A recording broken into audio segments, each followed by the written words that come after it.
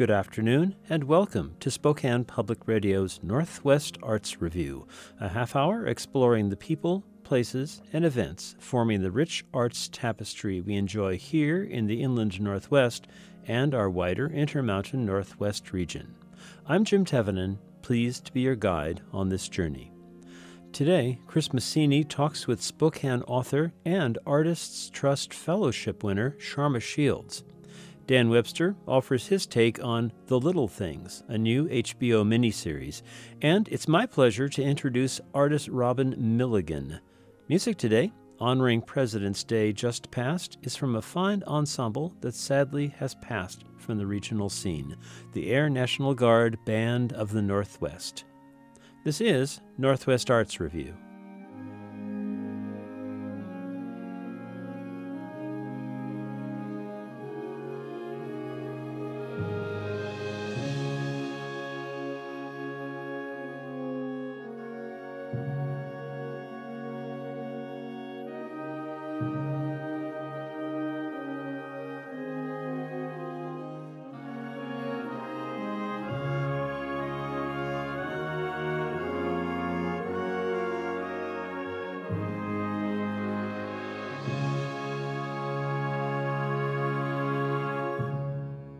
For Spokane Public Radio, I'm Chris Massini. My guest today is Spokane-based author Sharma Shields. She's the author of two novels, The Cassandra and The Sasquatch Hunter's Almanac, and a short story collection, Favorite Monster. Shields also runs a small press, Scablands Books, and is a contributing editor for the literary magazine Moss. This month, Shields was awarded an Artists Trust Fellowship, a merit-based grant of up to $10,000 given to practicing professional artists of exceptional talent and ability residing in Washington State. Sharma Shields joined me to talk about the award and what she's working on next. Congratulations, you have been selected for an Artists Trust Fellowship. So for folks who aren't familiar, what is Artists Trust and what does it mean to be one of their fellows this year? Artists Trust is a nonprofit organization, and they really are dedicated to supporting artists in our state. And what's been so cool is that I won one other Artists Trust grant at the very start of my career before I even had a book published. In fact, it was to support being able to fund sending out my short story collection to try to get it published. And so I feel like this has been incredible to have their support from the very start of my career. And now as I'm more mid-career, to receive this fellowship is just a huge surprise and honor. Yeah, I was going to ask you about that. So you were awarded a 2009 GAP Award, which those are smaller grant awards.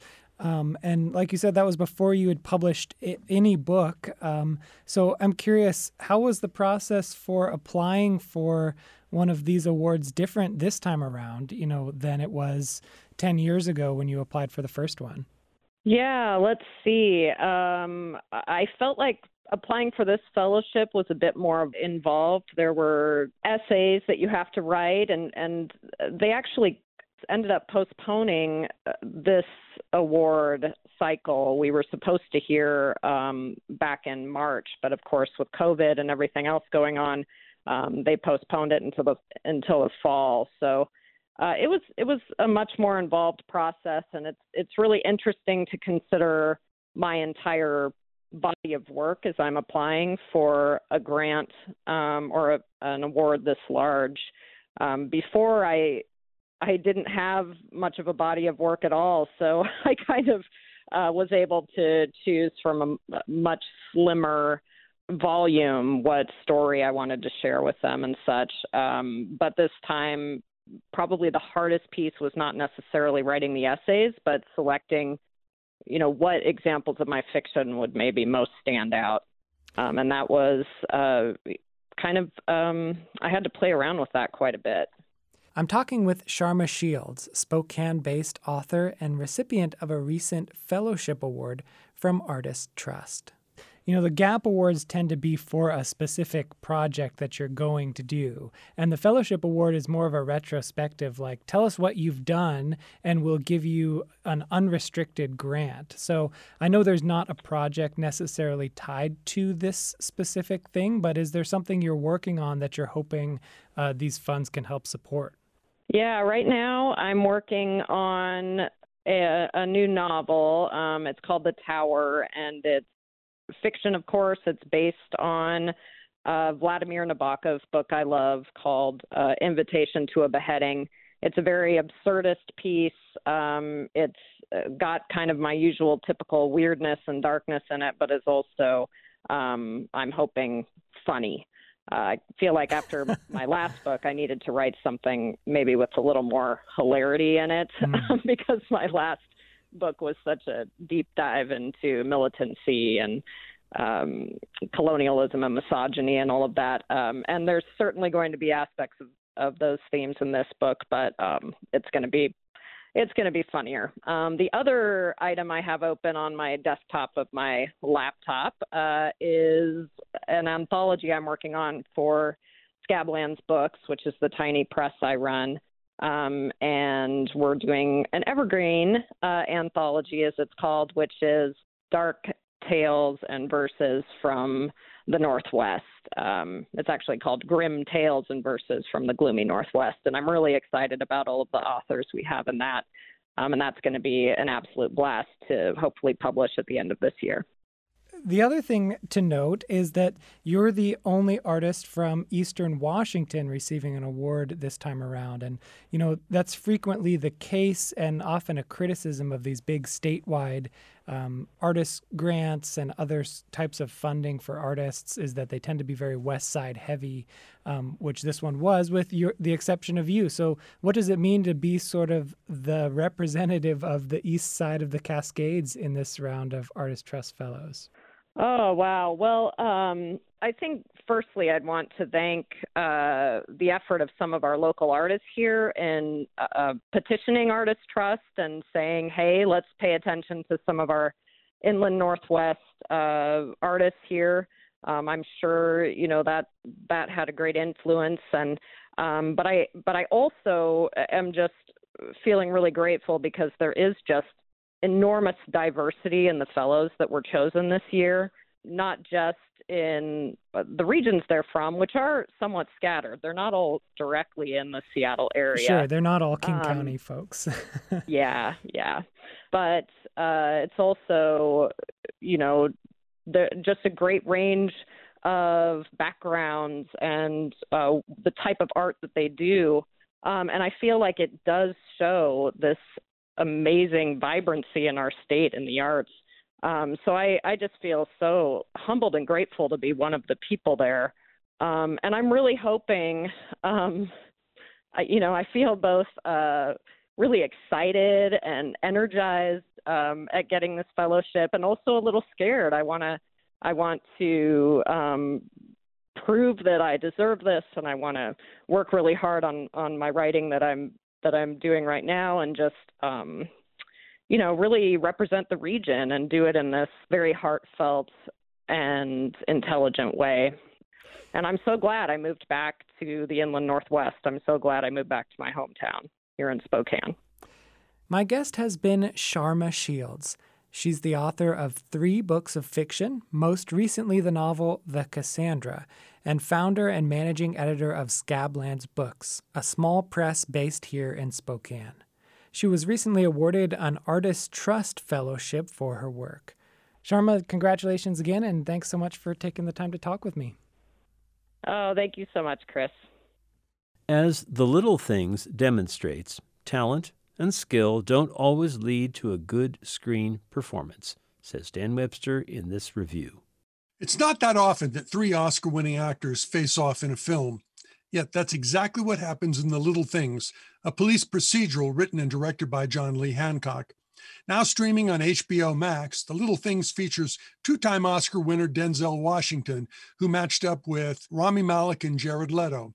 And for the record, let's note the obvious. Washington, an 8-time Oscar nominee, was named Best Supporting Actor for 1989's Glory and Best Actor for 2001's Training Day. Malick was so riveting as Queen frontman Freddie Mercury in Bohemian Rhapsody that he snared the 2019 Best Actor statuette, while Leto took his Best Supporting Actor award for 2013's Dallas Buyers Club. So much for past performances. The three now play off against one another in Hancock's story about the pursuit of a serial killer that is as much about recrimination and self-doubt as it is about any sort of attempt to seek a lasting sense of justice. Washington plays Joe Deacon, once a hotshot Los Angeles police investigator who, for reasons that ultimately become clear, has been banished to some rural California sheriff's station. Tasked by his captain to return to his former precinct to pick up some evidence, he gets ensnared in an investigation that recalls the very events that led to his expulsion. That investigation involves the deaths of several young women, and it is headed up by the latest department wunderkind, Jim Baxter, played by Malick, who, after an awkward ego-measuring intro, invites Deacon to tag along while he checks out the latest crime scene. If nothing else, Baxter is man enough to recognize that he might be able to profit from Deacon's experience, might being the operative descriptor. Their target ends up being a creepy guy named Albert Sparma, played by Leto. I almost typed naturally played by Leto because, as he has in the past, not just in his Oscar-winning turn, but also in his depiction of the Joker in 2016's The Suicide Squad, Leto has a Joaquin Phoenix-like tendency to disappear into his roles. Method acting tends to require that kind of devotion. Sparma is the kind of character so popular in serial killer studies, from Seven to Silence of the Lambs, weird, charismatic, and seemingly so skilled at what he does that it's nigh impossible for investigators to get a handle on him, at least within the boundaries of legal police protocol, which, of course, is the crux of what fuels the relationship between Deacon and Baxter.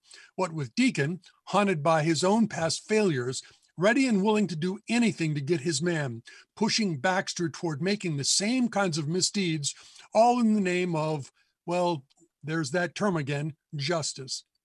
As in any study of legal shortcuts, we all know that some sort of reckoning is coming. The conceit that writer-director Hancock uses to bind all this is a 1990s setting, one that requires cops to use phone booths and the checking of paper records instead of computer searches. And it only partially works, his film feeling more unstuck in time than anything else, especially given the fact that such songs as Mary Wells's My Guy and Peggy March's I Will Follow Him are both anachronistic and too obvious references to what we see unfolding on screen. Washington, as you would expect, puts in his usual fine performance. Unlike his showy acting in Training Day, here his Deacon is more like the characters he has portrayed in such recent films as The Book of Eli and The Equalizer, driven but tormented by his past. Leto is effective, hidden under his zombie-like demeanor and fake gut, though his ability to outwit his pursuers is a bit too hard to believe. The biggest problem for me, though, other than the film's ultimate ambiguous message about the nature of right and wrong, is Malick. So good in the role that bought him his first fame, the USA Network series Mr. Robot, Malick was equally remarkable as Mercury. But the very qualities that make him special detract from his attempts, at least in the little things, to portray an otherwise normal character. For much of the film, Malick's Baxter seems like some sort of extraterrestrial being, not someone who in any way would be entrusted with a high-profile murder investigation. All of which just goes to show you, not every actor, regardless of inherent talent, can pull off every role. The best of actors, from Marlon Brando and Laurence Olivier to Bette Davis and even Meryl Streep, have proven that. John Lee Hancock might have realized it too, had he paid just slightly more attention to the advice that Deacon preaches to Baxter. It's the little things that are important, Jimmy. It's the little things that get you caught. For Spokane Public Radio, I'm Dan Webster. Movies 101 host Dan Webster writes about movies and more for Spokane7.com. Movies 101 airs Friday evenings at 6:30 on KPBX and podcasts from our website, SpokanePublicRadio.org, where you can find as well podcasts of Northwest Arts Review.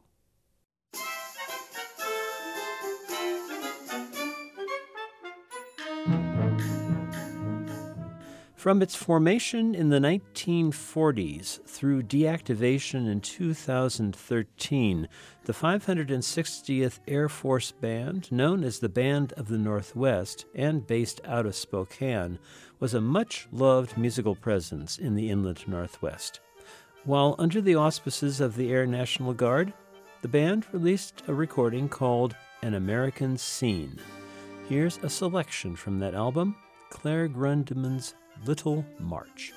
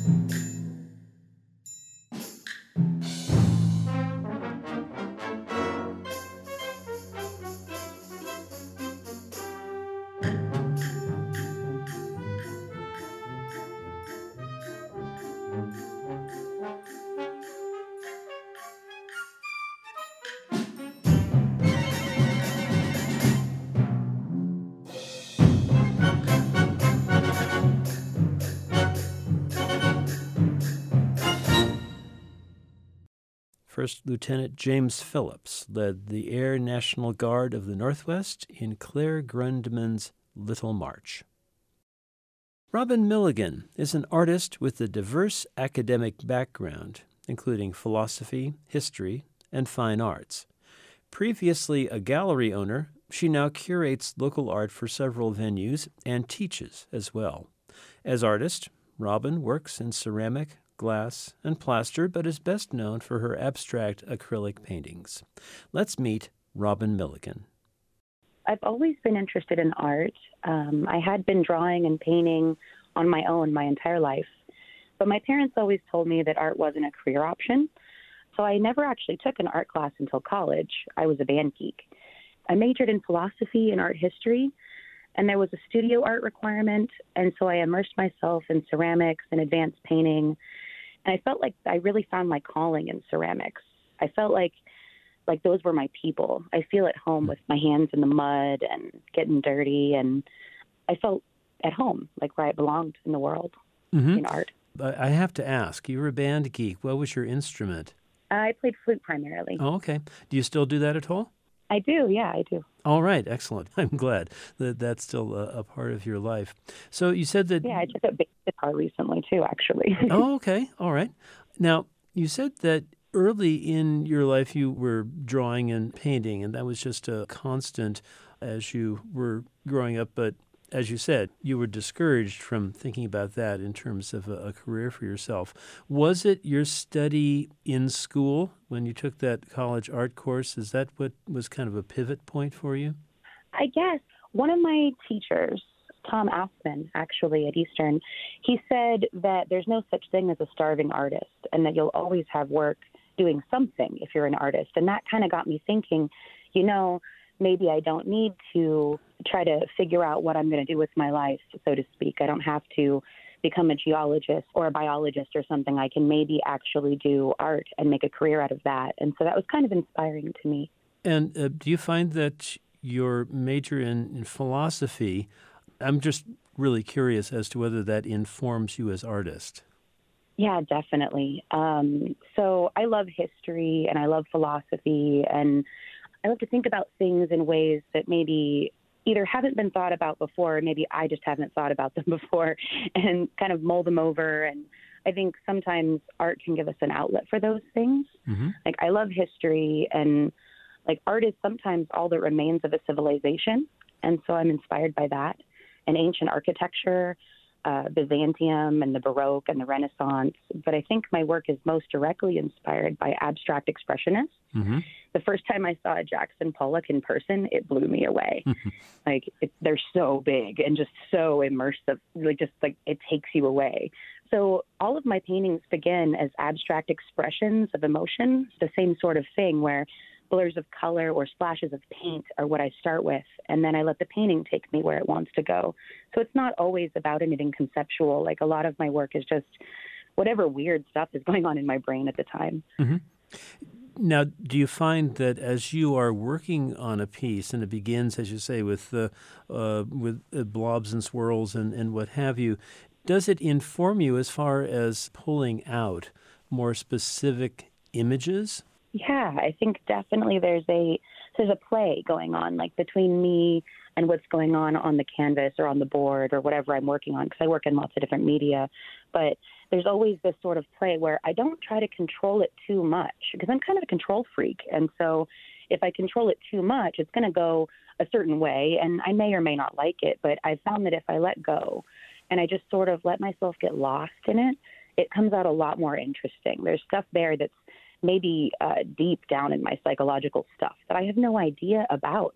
And so people will tell me that they feel a certain way about a painting, and I may not have even necessarily meant for it to feel that way, but then I understand it better, from other people's perspectives sometimes, because for me, it's more of a meditation. I might not even really be involved as far as trying to make it look a certain way. I might just be thinking about a certain emotion, or maybe I'm listening to a certain song, or I've been working on it for years, and it's just been battling with the little details. There are certain images that are part of your work.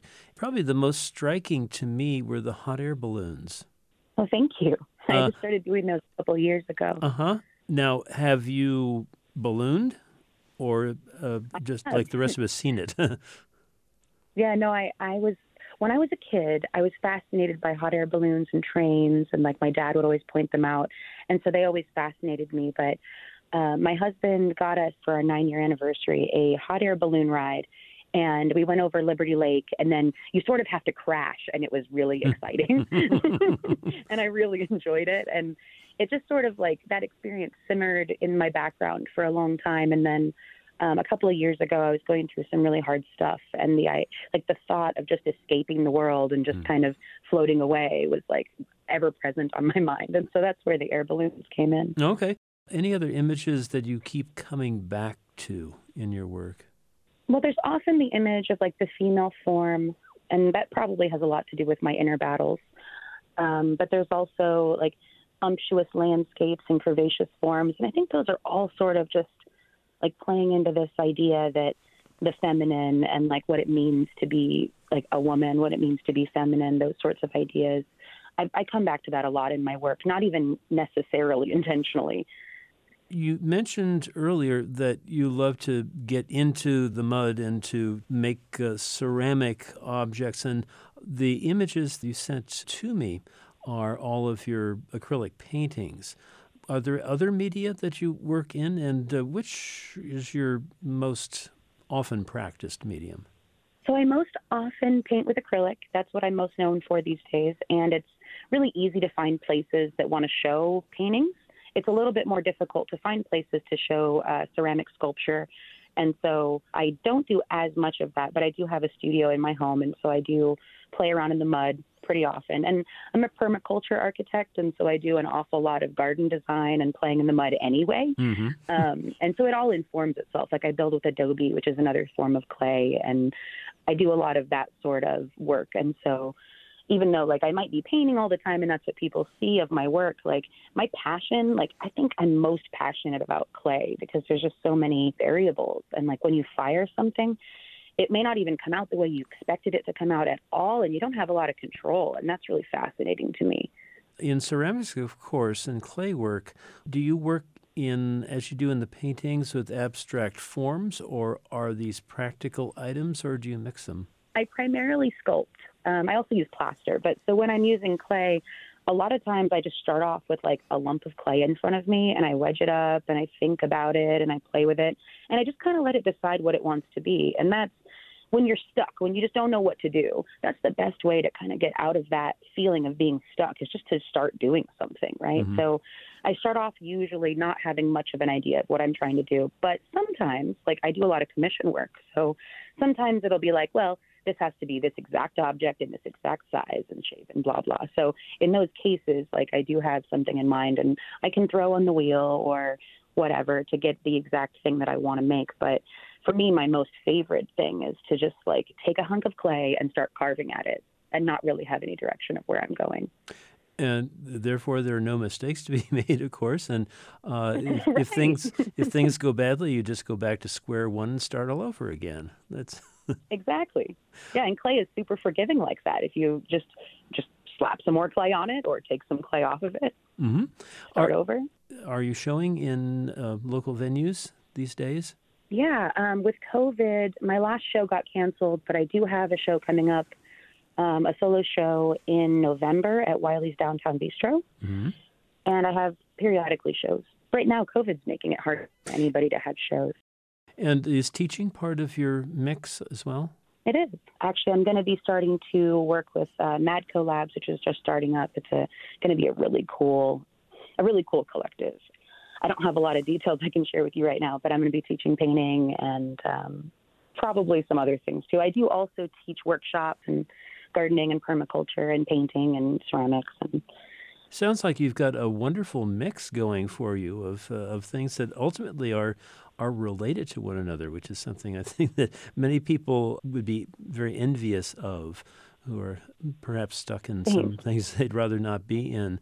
Is there? I'm really glad you said. It's been one of the things that was kind of hard for me for a long time because I didn't want to just do one thing. I've never been satisfied doing just one thing. And so I was always told, especially in art school, you have to pick one medium. Mm-hmm. And I was never good at that. So I did all of them. Mm-hmm. There we go. Is there something that you would see yourself doing in 5 or 10 years that is radically different than what's going on now? I'm headed on a path, right? And so I want to continue down this path that I'm already doing and teach more. And I really want to help people build adobe houses and tree houses. And I want to teach more of those workshops and just get really fluent teaching those workshops. I have some land and I want to have people come up and camp and just immerse themselves in the idea of building with mud, which is, of course, again, back to the ceramic thing. That's where I found my passion for mud. That's what I see myself doing. 5-10 years from now, I hope to be further in that goal and just be doing that more often and sharing with more people. Artist Colony. I like the sound of that. That's wonderful. Robin Milligan, it's been a true delight to talk with you and to learn something about you and your art. And we hope that your endeavors right now are going to be going well and even better once we have a better handle on the COVID situation. And yeah, it does kind of make things difficult. Thank you so much. You can find samples of Robin Milligan's art on her Facebook page.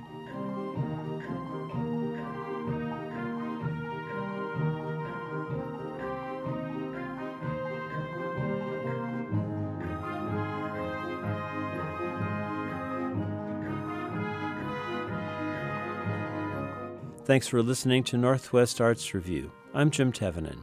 Help today came from Chris Massini. We're grateful as well for the contributions of Sharma Shields, Robin Milligan, and Dan Webster.